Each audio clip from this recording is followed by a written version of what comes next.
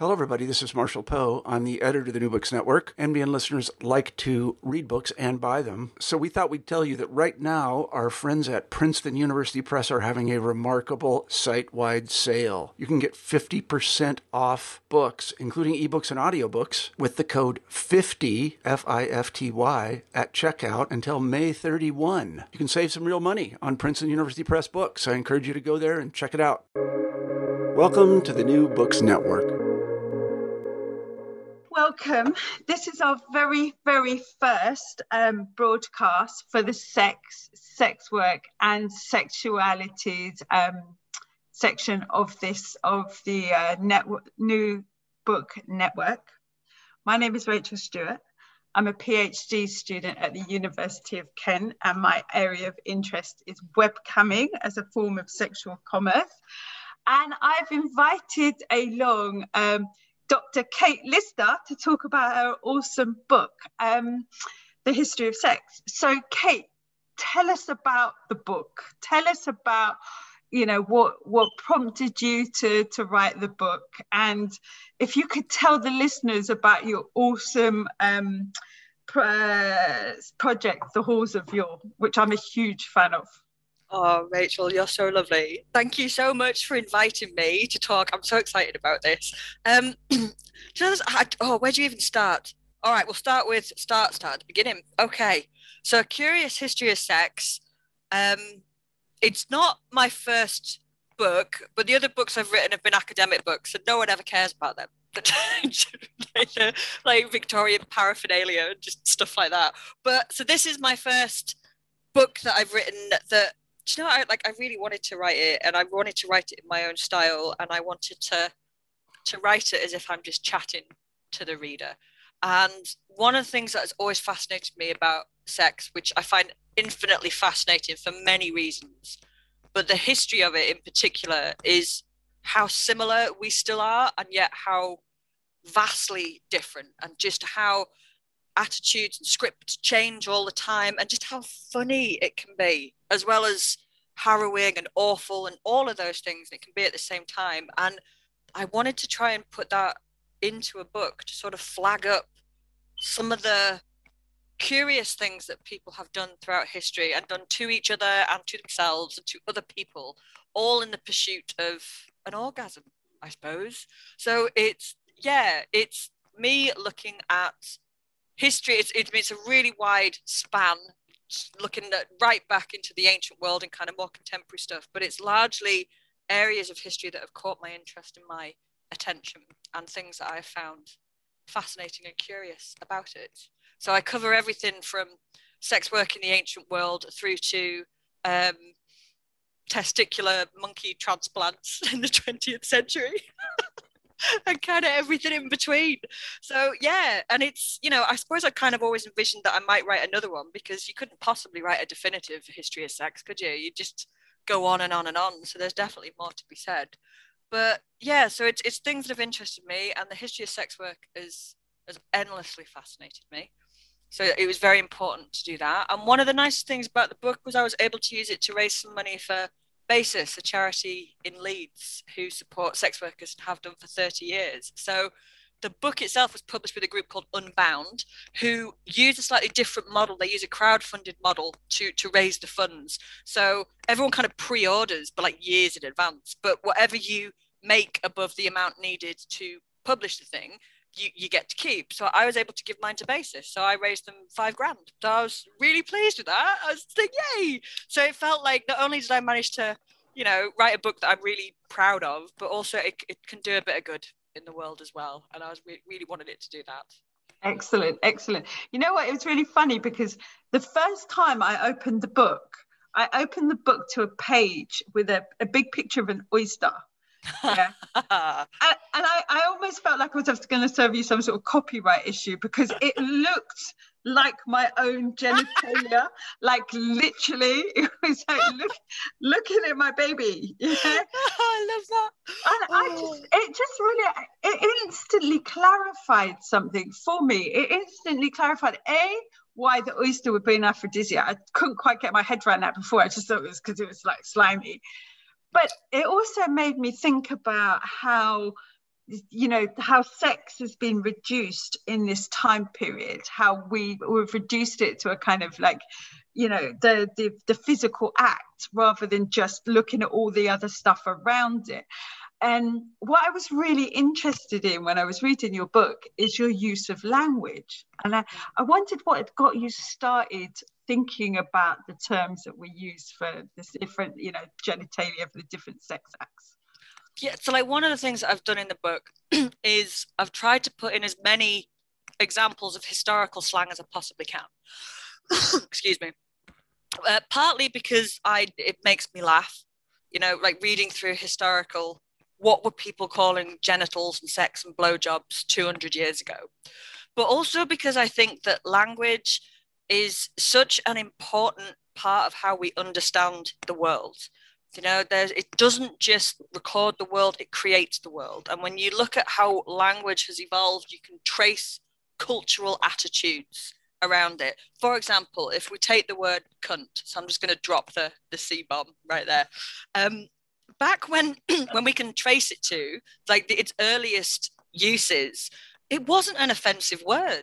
You know, it turns up in medical texts. It turns up it was just cunt was cunt. It was just a normal, I mean, it's got slightly bawdy connotations as cunts tend to do. But when you trace it, it starts to become really offensive, be regarded as obscene about the time of Puritan control, and when sexuality itself starts to become repressed, the sort of the later Middle Ages, it starts taking on new connotations. And then as that gets going and as attitudes change and shift, it suddenly becomes the most offensive word in the English language. Well, one of them, right? But that's always blown my mind as well. It's just like, how could a word that just means vulva possibly be that offensive? You know, and like the power dynamics that's implicit in that we don't really question. We go, well, you know, just don't say cunt to your boss and it'll be fine. But it depends who your boss is, I suppose. But we don't stop to think, but what is that saying? Is that saying that cunts are the most offensive thing in the English language? Which is an odd thing to say, isn't it? Like that's like the shame around sex and sexuality and genitals is absolutely embedded in our language and how we understand the world. But it's quite odd, isn't it? If you think about it, I mean, you know, the cunt, like the vulva, is where life starts. Like, right? Absolutely. You don't have life without a cunt. No. So why would that be so offensive? But what I really liked about what I sort of saw in your book as well is the origin of the word cunt and cunning. Because I think because my cunt has been very cunning at times. Almost to the point it's got a life of its own. And I just was really taken by your use of language. And for anyone who doesn't know you, Kate does an awesome Twitter account called The Halls of Yore, where she lists like words of for different anatomical bits of the human body, different actions. So, you know, Halls of Yore on Twitter, go and find it, and you'll have fun there. But I was really struck as well about the name that you use for Halls of Yore. So before we talk about the name, can you tell me a bit about the Halls of Yore? Yes. So it's it kind of, I'd love to tell you that it was a really well thought out and well plotted research plan and strategy, but it wasn't at all. Like a lot of the things that I think are best in the world, it was kind of a serendipitous thing that happened. It was just, and I absolutely love it now and I enjoy it. But it came about because I was researching medieval sex workers one day, as you do, and I came across the name of a woman who'd been arrested in London in the 14th century, and the name that she'd given to the authorities was Clarice Clatterbollocks. And I just fell about laughing, because I'm like, not only is it really funny, but it was obviously supposed to be funny. It was supposed to be funny, and I suddenly realized that, like, not only is the joke still funny 600 odd years later, but sex workers still use aliases. They still have kind of, you know, porn star names and stripper names and all these things. And then just look how similar that is. And so I was absolutely fascinated by that, and I loved it. And I thought, I'm going to tweet some of this stuff, because I just find the most random, fantastic stuff. And I was messing about on Twitter because I should have been doing work. And then I started a Twitter account because I went, oh, whore rhymes with your. Look at me, I'm so funny. like an absolute tit. And then I started it not thinking anything of it at all. And people just started, I guess people also agree with me that Clarice Clatterbollocks is really fucking funny.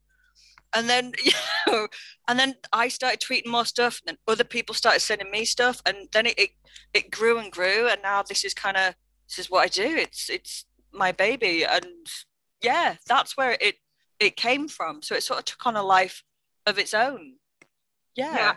I also sort of I noticed that you said that you probably shouldn't have used the phrase "halls of your." And I was quite surprised that sex workers had said that they didn't like that, because I've not always been as mainstream as I am nowadays. Okay, and that's all I'm going to say on air. But I have a certain entitlement to the phrase "whore." And I actually really like it. And I like it a lot more than sex worker, because worker implies labourer. And I was definitely not a labourer. I was far more professional than a labourer.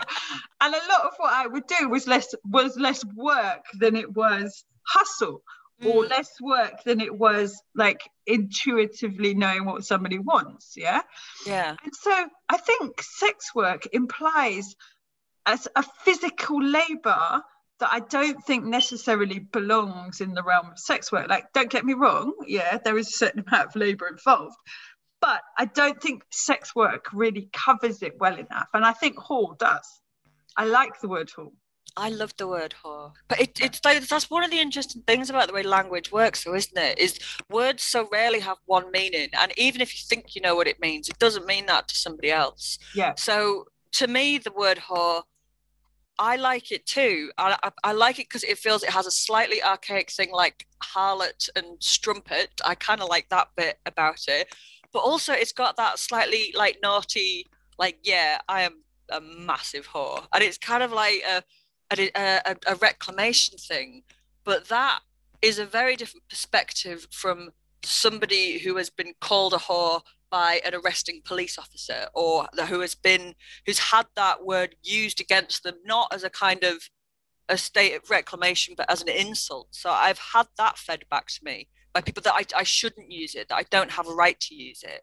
And I understand that. And it's interesting as well, because I've done sex work, not like full time or anything like that, but it's kind of interesting of like, well, and who gets to use it? Is it okay that I use it because I have done sex work in the past, or do I have to have done a certain amount of sex work to be allowed to use it? And it's like, like, what are these rules? And we're constantly renegotiating them all the time. But I think as well, the word doesn't just apply to people that sell sex. I think that, unfortunately, most women have been called a whore at some point. Totally. And you don't have to be selling sex in order to have been called a whore. It's like slag, isn't it? Oh, you slag, or you slut. It's just the go-to random weird way that you would attack a woman. And I thought that was really important as well. Like, why is that the insult? Yeah. And it doesn't matter. Like Joan of Arc, who died a virgin, famously, that was her big thing. That was her brand. I am a virgin. And what did the English do? We went, whore. What? It's just so lazy. What did we get? Is that the best that we could have come up with? Slag. Do you know what I mean? So I thought that's what it symbolizes as well, doesn't it? Is whenever a woman gets too full of herself or too powerful or needs taken down a peg or two, that's it. That's where you go, is you attack her sexuality. But it's quite funny, isn't it, as well? It tells us a lot about how we consider like the female genitalia. Yes. So you could be as smart as you want. I mean, there are several people walking around on this planet with scars who have chosen the word whore in the wrong context when talking to me. Yeah, because actually when it's a reduction, isn't it? It's a reduction to your genitalia. Yes. A genitalia that, despite being life-giving has been used as a kind of reductive. Yep. See, that's the thing, is it's like you could call yourself whore, or your mates could, and you know exactly how you're using it, and you know exactly the parameters it's being used in. But if somebody else does it and they don't have permission and they don't have the right to do that, then they're going down, basically. Yeah. And it's that the power of the word is enormous. I still get messages from people over Twitter occasionally asking me to change the name.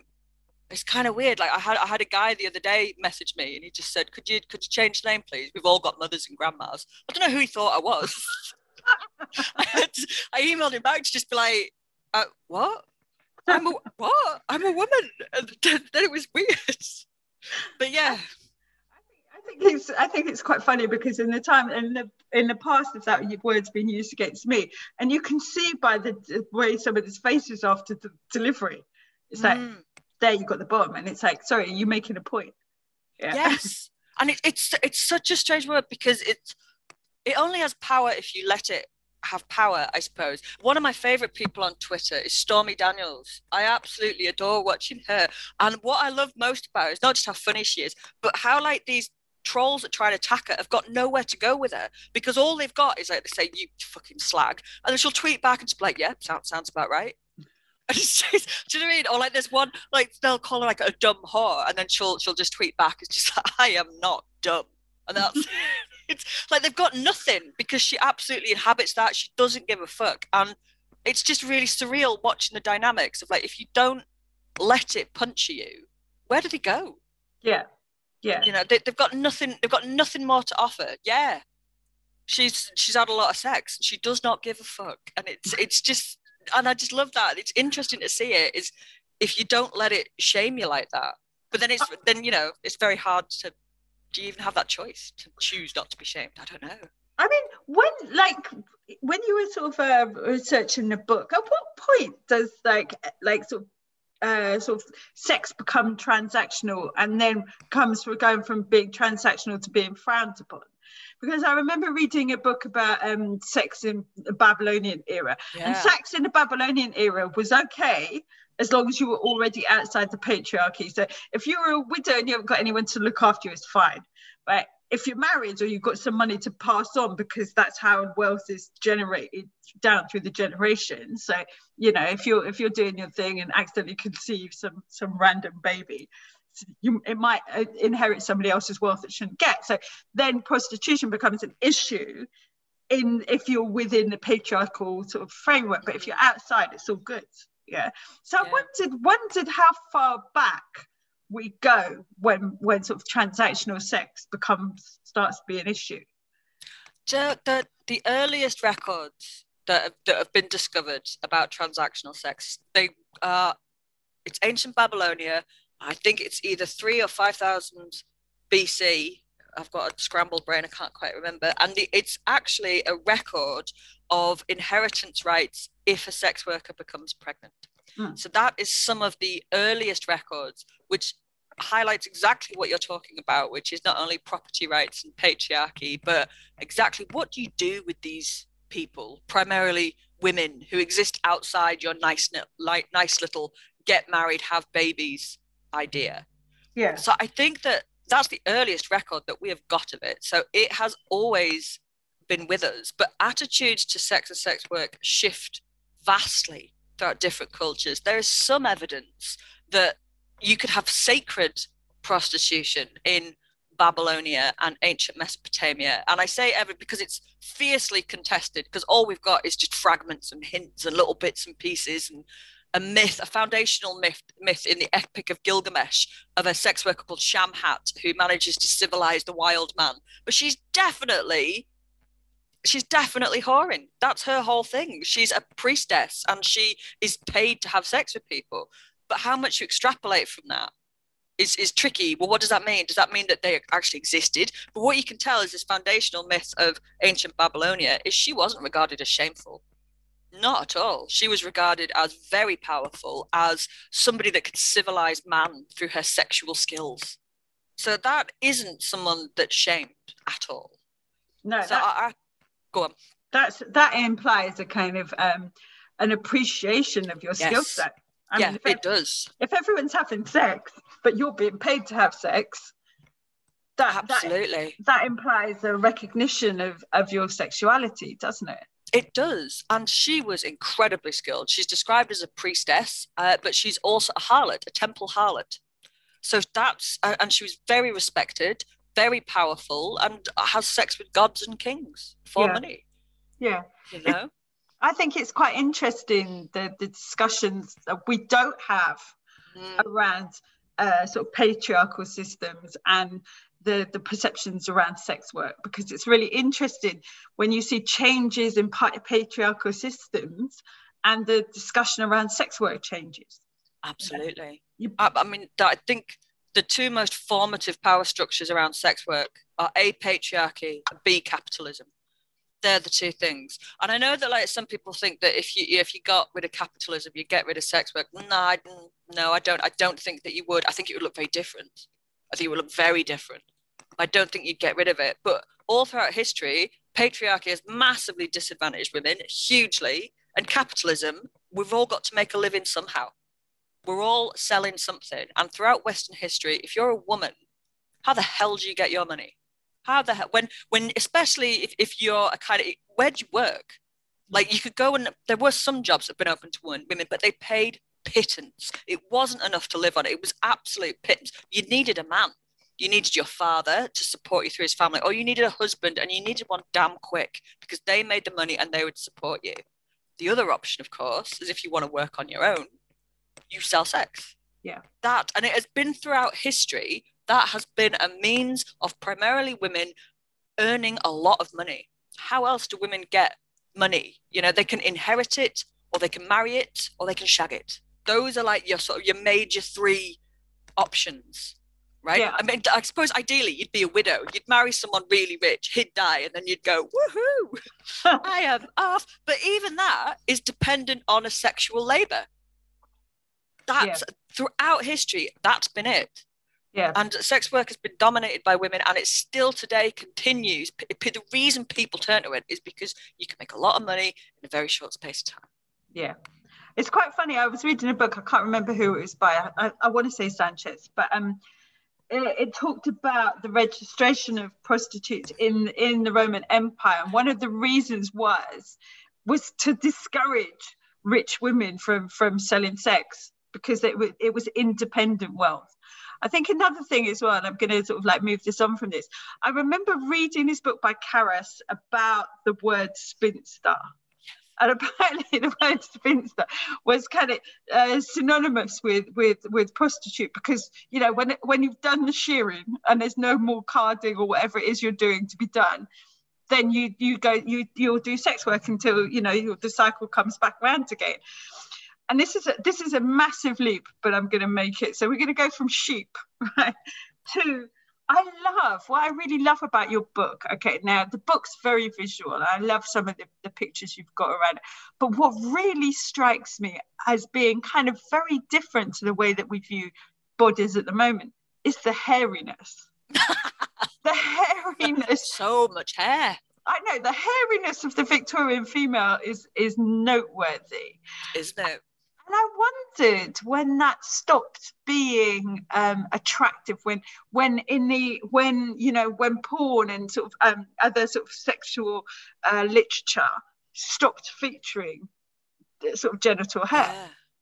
Well, I mean, so I tweet a lot of pictures of vintage erotica, and there's certainly a lot in the book. And as you rightly point out, and do you know what? That's the thing that people comment most of all on Twitter, was when they see the images, because we live in such an image-saturated society, but our view of what is erotic and sexual is really tightly constrained. It's really stylized. We know what we expect. If you're watching porn or something erotic, even if you're just taking a selfie, we all know, you know, you do the duck pout and you've got your makeup and all that stuff. But when photography was first invented, none of that existed. So people are very much trying to work out what's sexy. And what you've got is very normal but beautiful bodies. They're not chiseled, they don't have six packs, they don't have breast implants or liposuction or tattoos, and they've got a lot of hair. They've just got the natural hair, because the style has not yet emerged where that looks weird. Yeah. But what's interesting to note is how strange it looks to modernize, because how used we are now to seeing bodies with no hair, with no pubic hair whatsoever. So if you do see it, it looks like, oh my God, look, there's pubic hair there. And it hasn't always been that way, you know. In fact, in the Renaissance, there's a lot of bawdy literature that really celebrates pubic hair in women. And it's regarded as like a sign of health and fertility, in the same way that if a cat walked in and it was all kind of bald and mangy and didn't have any fur, you'd be like, oh my God, what's wrong with it? That was very much how they viewed pubic hair. But if a cat comes in, it's got, full, thick, luscious fur, you're like, that's a nice cat. That was how they viewed it. So you get this, Rochester, Earl of Rochester wrote really bawdy poetry in the 17th century. He at one point says that his prick will no more to bold cunt resort. He says it sounds like rustling leather, which is a hell of an image. Wow. Yeah. And given the lack of depilation at the time, it makes you wonder where it'd been going. Right? Actually, I think that what it was as well is something that would make your hair fall out. Syphilis. Oh. Right? So advanced stages of syphilis would make pubic hair fall out. But what would definitely make your hair fall out was what they used to treat syphilis, mercury. Okay. So, I mean, it didn't do you any fucking good at all. But one of the things it did do is it made your hair fall out. So not having pubes, that was a bit of a giveaway that you had syphilis. Didn't Rochester have syphilis? Oh, yes, he did. And if you think of like an STD, he had it. He was like a venereal disease piñata. He was just absolutely riddled with it. He died really young of complications from syphilis. Wow. I think he was 36, I think. And he had gonorrhea and he had a whole host of everything. Yeah. I particularly liked your chapter about sex work in what was that phrase you used? I can't remember it. Colonial sex work. Yes. Yeah. I mean, because we tend to think, when we think of a sort of sex work outside of the sort of Northwest, the global Northwest, we automatically start to hear these debates around trafficking and stuff like that. Yeah. So poor brown people being bought to be exploited by, in the global Northwest. And I wanted to hear what you'd found, when researching that chapter. Yes. So again, attitudes vastly different. And one of the many lovely things that the Westerners did when we went round the world going, well, we're in charge now, is we brought with it all of our own attitudes around sexual morality. And we didn't really bother to find out or appreciate what anyone else's attitudes were. So when the British took over India, they could not comprehend sexual labor or a system of, I suppose they were called Nach girls or Devadasi, who were girls that were dedicated to the goddess Yelama, and they would raise money for the temples through sex. Well, the British were absolutely revolted by this, and they set about abolishing the Devadasi and the Nach girls and creating shame around it. And they succeeded, although the practice still goes on, but it's shunned and stigmatized now and quite dangerous now. But the Devadasi were, like they were the Kardashians of their day, man, except more useful. They were pioneers of art and literature and poetry, and they were lovers to kings and maharajas, and they collected art and they educated. There were some super powerful women, and they had I suppose patrons, really powerful patrons who would pay so much money to have sex with these women. But the sex was kind of incidental, that it was just part of their world. But the British colonizers couldn't comprehend that at all. So they set around creating shame. They set around outlawing it. And then suddenly it becomes a very dangerous practice. It becomes shamed and stigmatized and shunned. And the Devadasi suddenly, they're forced to earn their living selling sex on the streets or for dancing or coins. And it changes it completely. And we've managed to do that successfully all around the world. Done it everywhere because we can't understand that sex is not shameful, especially female sexuality. Yeah, I read something really interesting about the history of the East India Company, and the East India Company, was very concerned that a lot of its the people that were working for its employees and its soldiers, because it was basically an occupying force, were having relationships with Indian women and producing like mixed race children, that they did not want to be able to take part sort of politically within the framework of the East India Company. Yeah. So they started a really systematic attack on Indian women. So the women that were engaged in activities that weren't considered to be prostitution, might be considered on the outskirts of sex work. became labelled as prostitutes, and then the next thing you know, they're kind of herded into these places called Lal Bazaars, which is like become like red light districts. And then right in the middle of that, you've got these lock hospitals where women are examined for contagious diseases like syphilis. Yep. That falls out of favour in India and then reappears again in England 30 years later as a way of controlling sex workers in the newly developed industrial cities.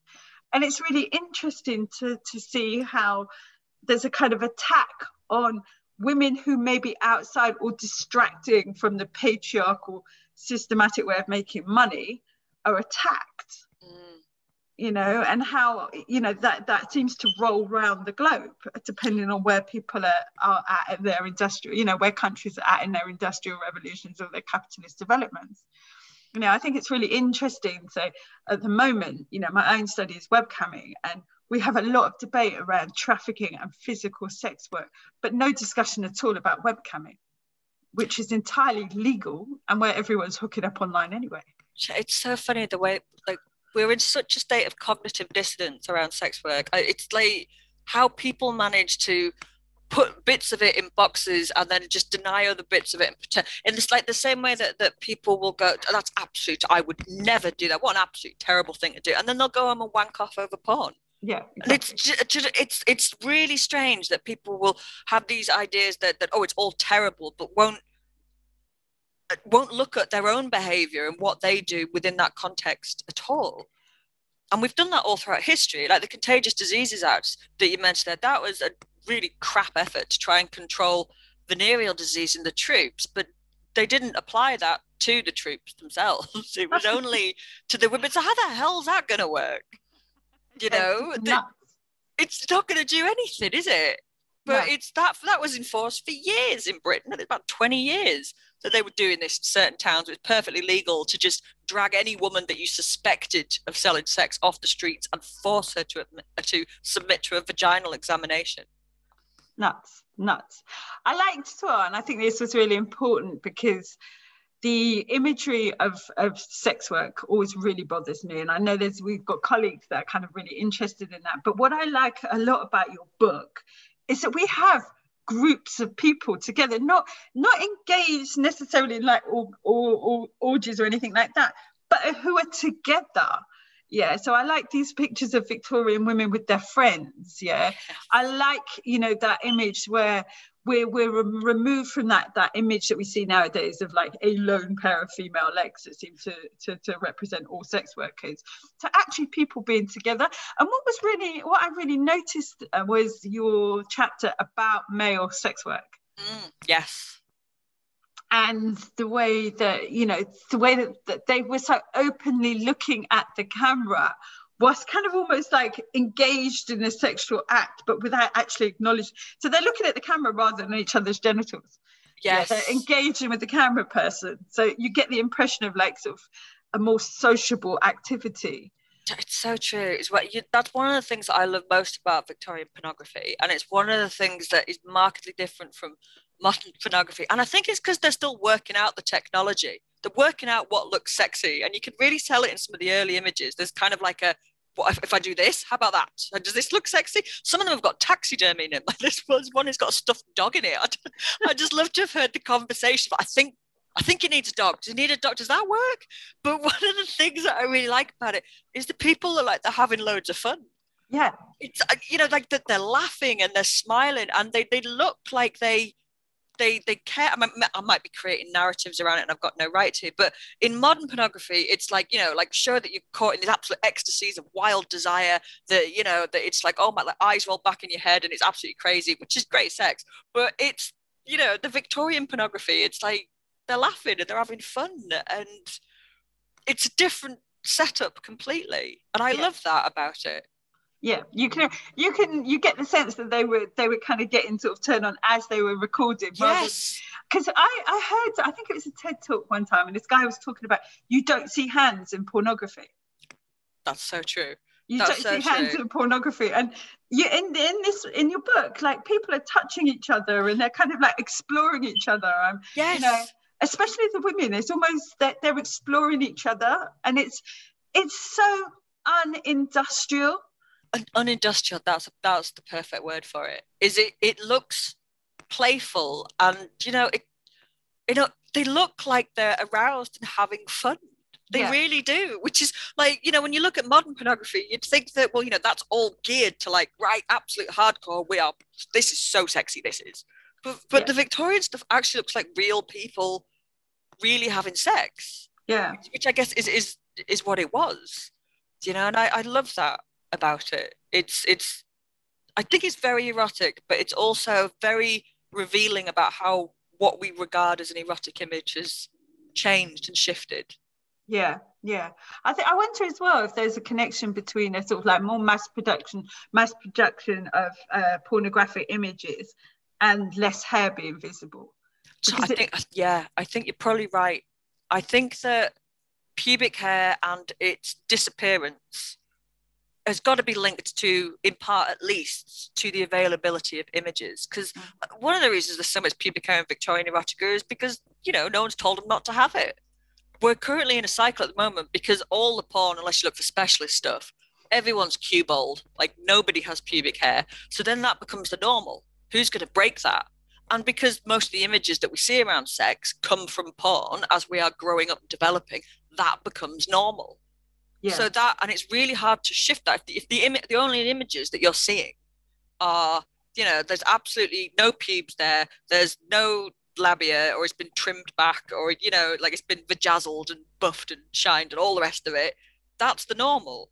But it's not normal, is it? It's a very strange thing I think it's because of the images. It's because that creates a reality that you see, you see more images in porn than you see in real life when it comes to genitals. I mean, like, you don't sit around with your mates and as you're growing up, but well, maybe you do and sort of show each other's, but your most exposure is going to be in porn as you're developing, I suppose. Yeah, it's going to be your formative stuff, isn't it? That's the word I'm looking for, formative stuff, yes. But I have to ask about the monkey testicles.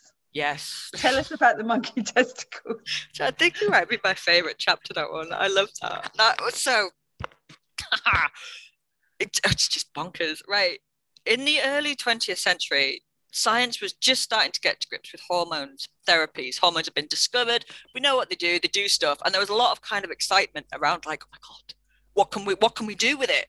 And one theory that came up was that men lose their hair, or as they're aging, or they might, lose their erections as they're growing up because the testosterone levels drop. So the idea suddenly comes in, we can give them more testosterone.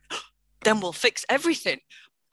But the theory that came out was that if you grafted an implant from a chimp's testicle into a human male subject, into his testicle, that this would somehow rejuvenate his own hormone levels.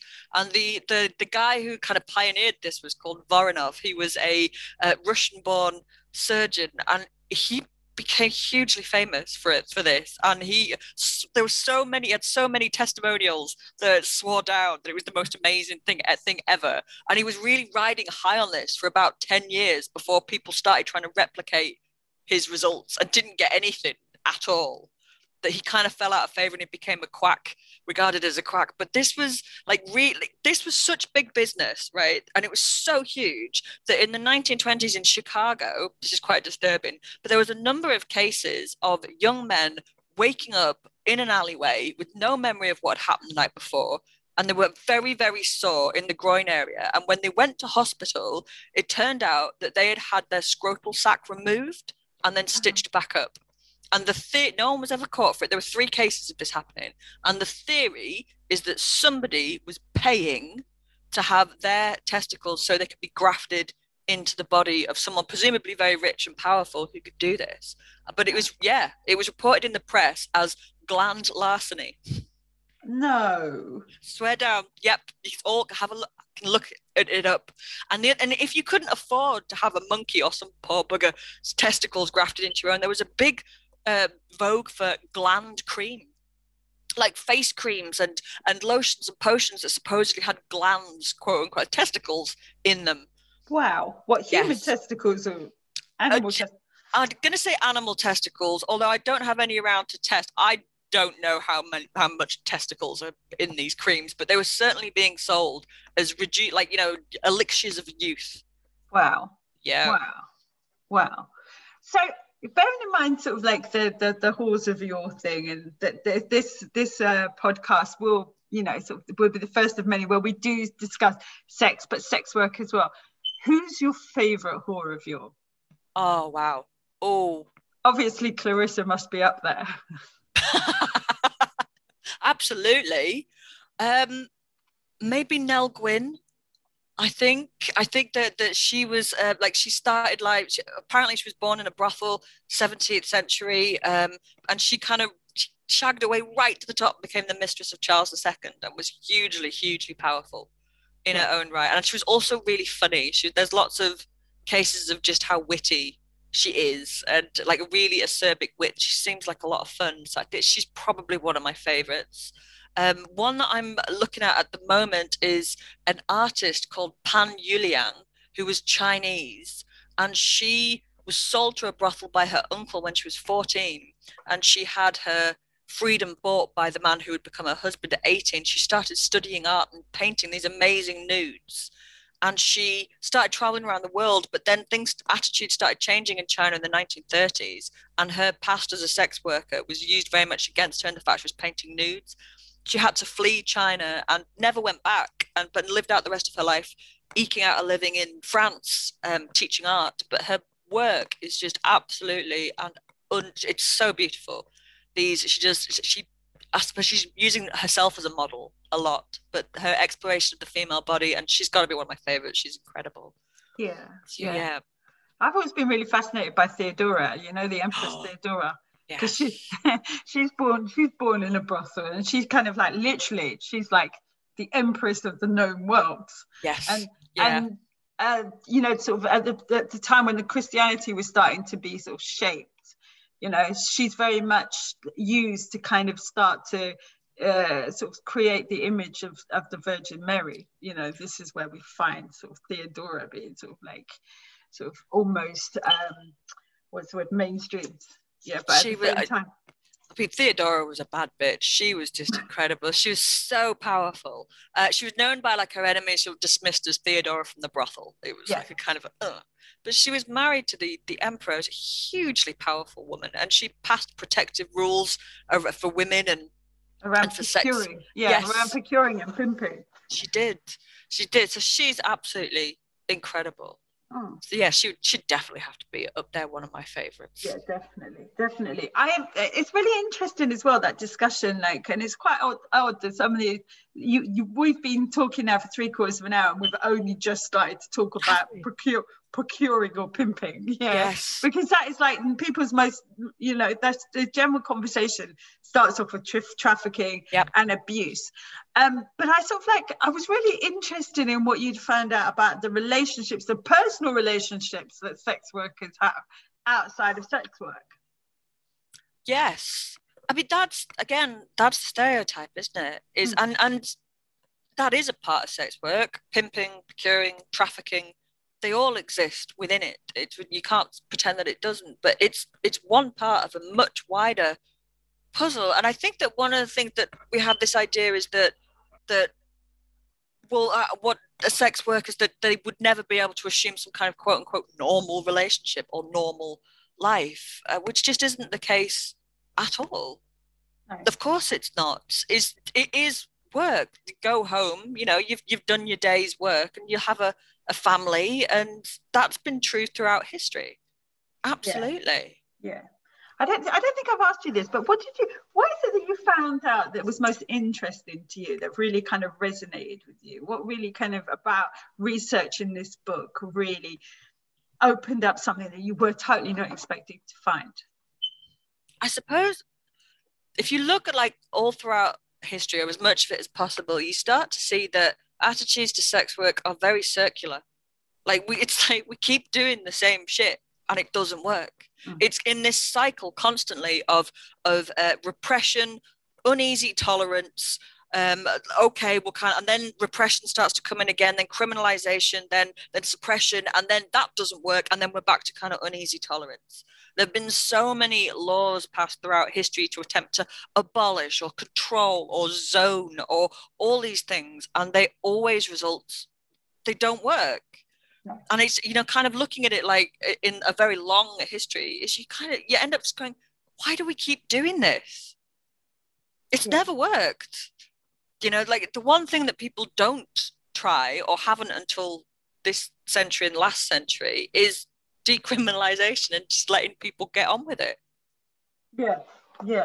So because like obviously anything to do with sex workers, like for the reasons that you've just described, it's like heavily politicized and sort of like really attracts binaries of exploitation or liberation and tends to attract a lot of attention. What was the feedback that you got from writing this book? It's been mostly good, I think. People say nice things. People say that it made them laugh, it made them think. Because I write about sex, and because I write about sex work, and because I don't fight for the abolition or suppression of sex work, is that invites haters. Of course it does. I'm sure that they hate it, but they haven't said anything directly to me just yet. So at the moment, the result has been positive. But when you write about sex and sex work, as you know, you're always going to piss someone off, always. Yeah, but you're a lecturer at the University of Leeds, yeah? Leeds Trinity. How do your students react to your book? They love it. We have a great time. The university have just let me start teaching a module called Sexuality Studies, which after a long time of wrangling and being like, no, come on, let me teach something. And we've done it, and sex work is a big part of that, looking at it, and it's brilliant. And they've loads of students signed up to it, and they're really engaged, and it's what they want to talk about, and it's what they want to research. So the students have been absolutely amazing. They're lovely. They're hugely enthusiastic, and they think it's really funny. Well, the thing is, the more we can talk about sex work, the more we can talk about the different varieties of sex work. Absolutely. It's only very recently that we've started to engage in a conversation around trans sex workers. But they've always been part of the sex working community. But it's almost like it's only recently that we've been able to even have that discussion. Yes. I wondered at the moment what other books you're reading. Sort of sex work related books you're reading. I've just finished writing, actually, a book on the history of sex work for Thames and Hudson. So I have been reading so much. And the thing that I've been reading recently is about sex work in the First and Second World Wars. That's what I've been reading about, and about how different nations and different fighting nations and what their approach to attempting to control sex work was. So that's been really interesting. And Julia Late, she wrote, I can't remember the exact title, but she wrote a fantastic book about sex work from the late Victorian to the Second World War, and that's been really useful. She's an amazing scholar. Yeah, I've read that book as well. I want to say Common Women. Is it that? That sounds right, actually. I want to say Common Women, but that's a really good book because, I'd like to sort of, towards, we're coming to the end of the interview now. So I just wanted to, like some recommendations of books that maybe we could feature later on in the series. So Julia Late, definitely. And obviously Revolting Prostitutes by Juna Mack and Molly. Yeah, absolutely. That's phenomenal. I've reached out to them, but they've they're not doing any publicity because of the amount of flack that they got writing as active sex workers. Awful. They really got some sort of like some really negative feedback. This has been amazing. So anyway, just to, if you can give the listeners the details of the book that we've just been discussing for the last hour. Oh, I would love to. So it's A Curious History of Sex, and it's by me, Kate Lister, and it's published by Unbound, and it's available in all the places you'd get books from. Absolutely. Oh, yeah. Thank you so much, Kate. That has been amazing. Thank you for starting this series with a really interesting, hands-on look at sex.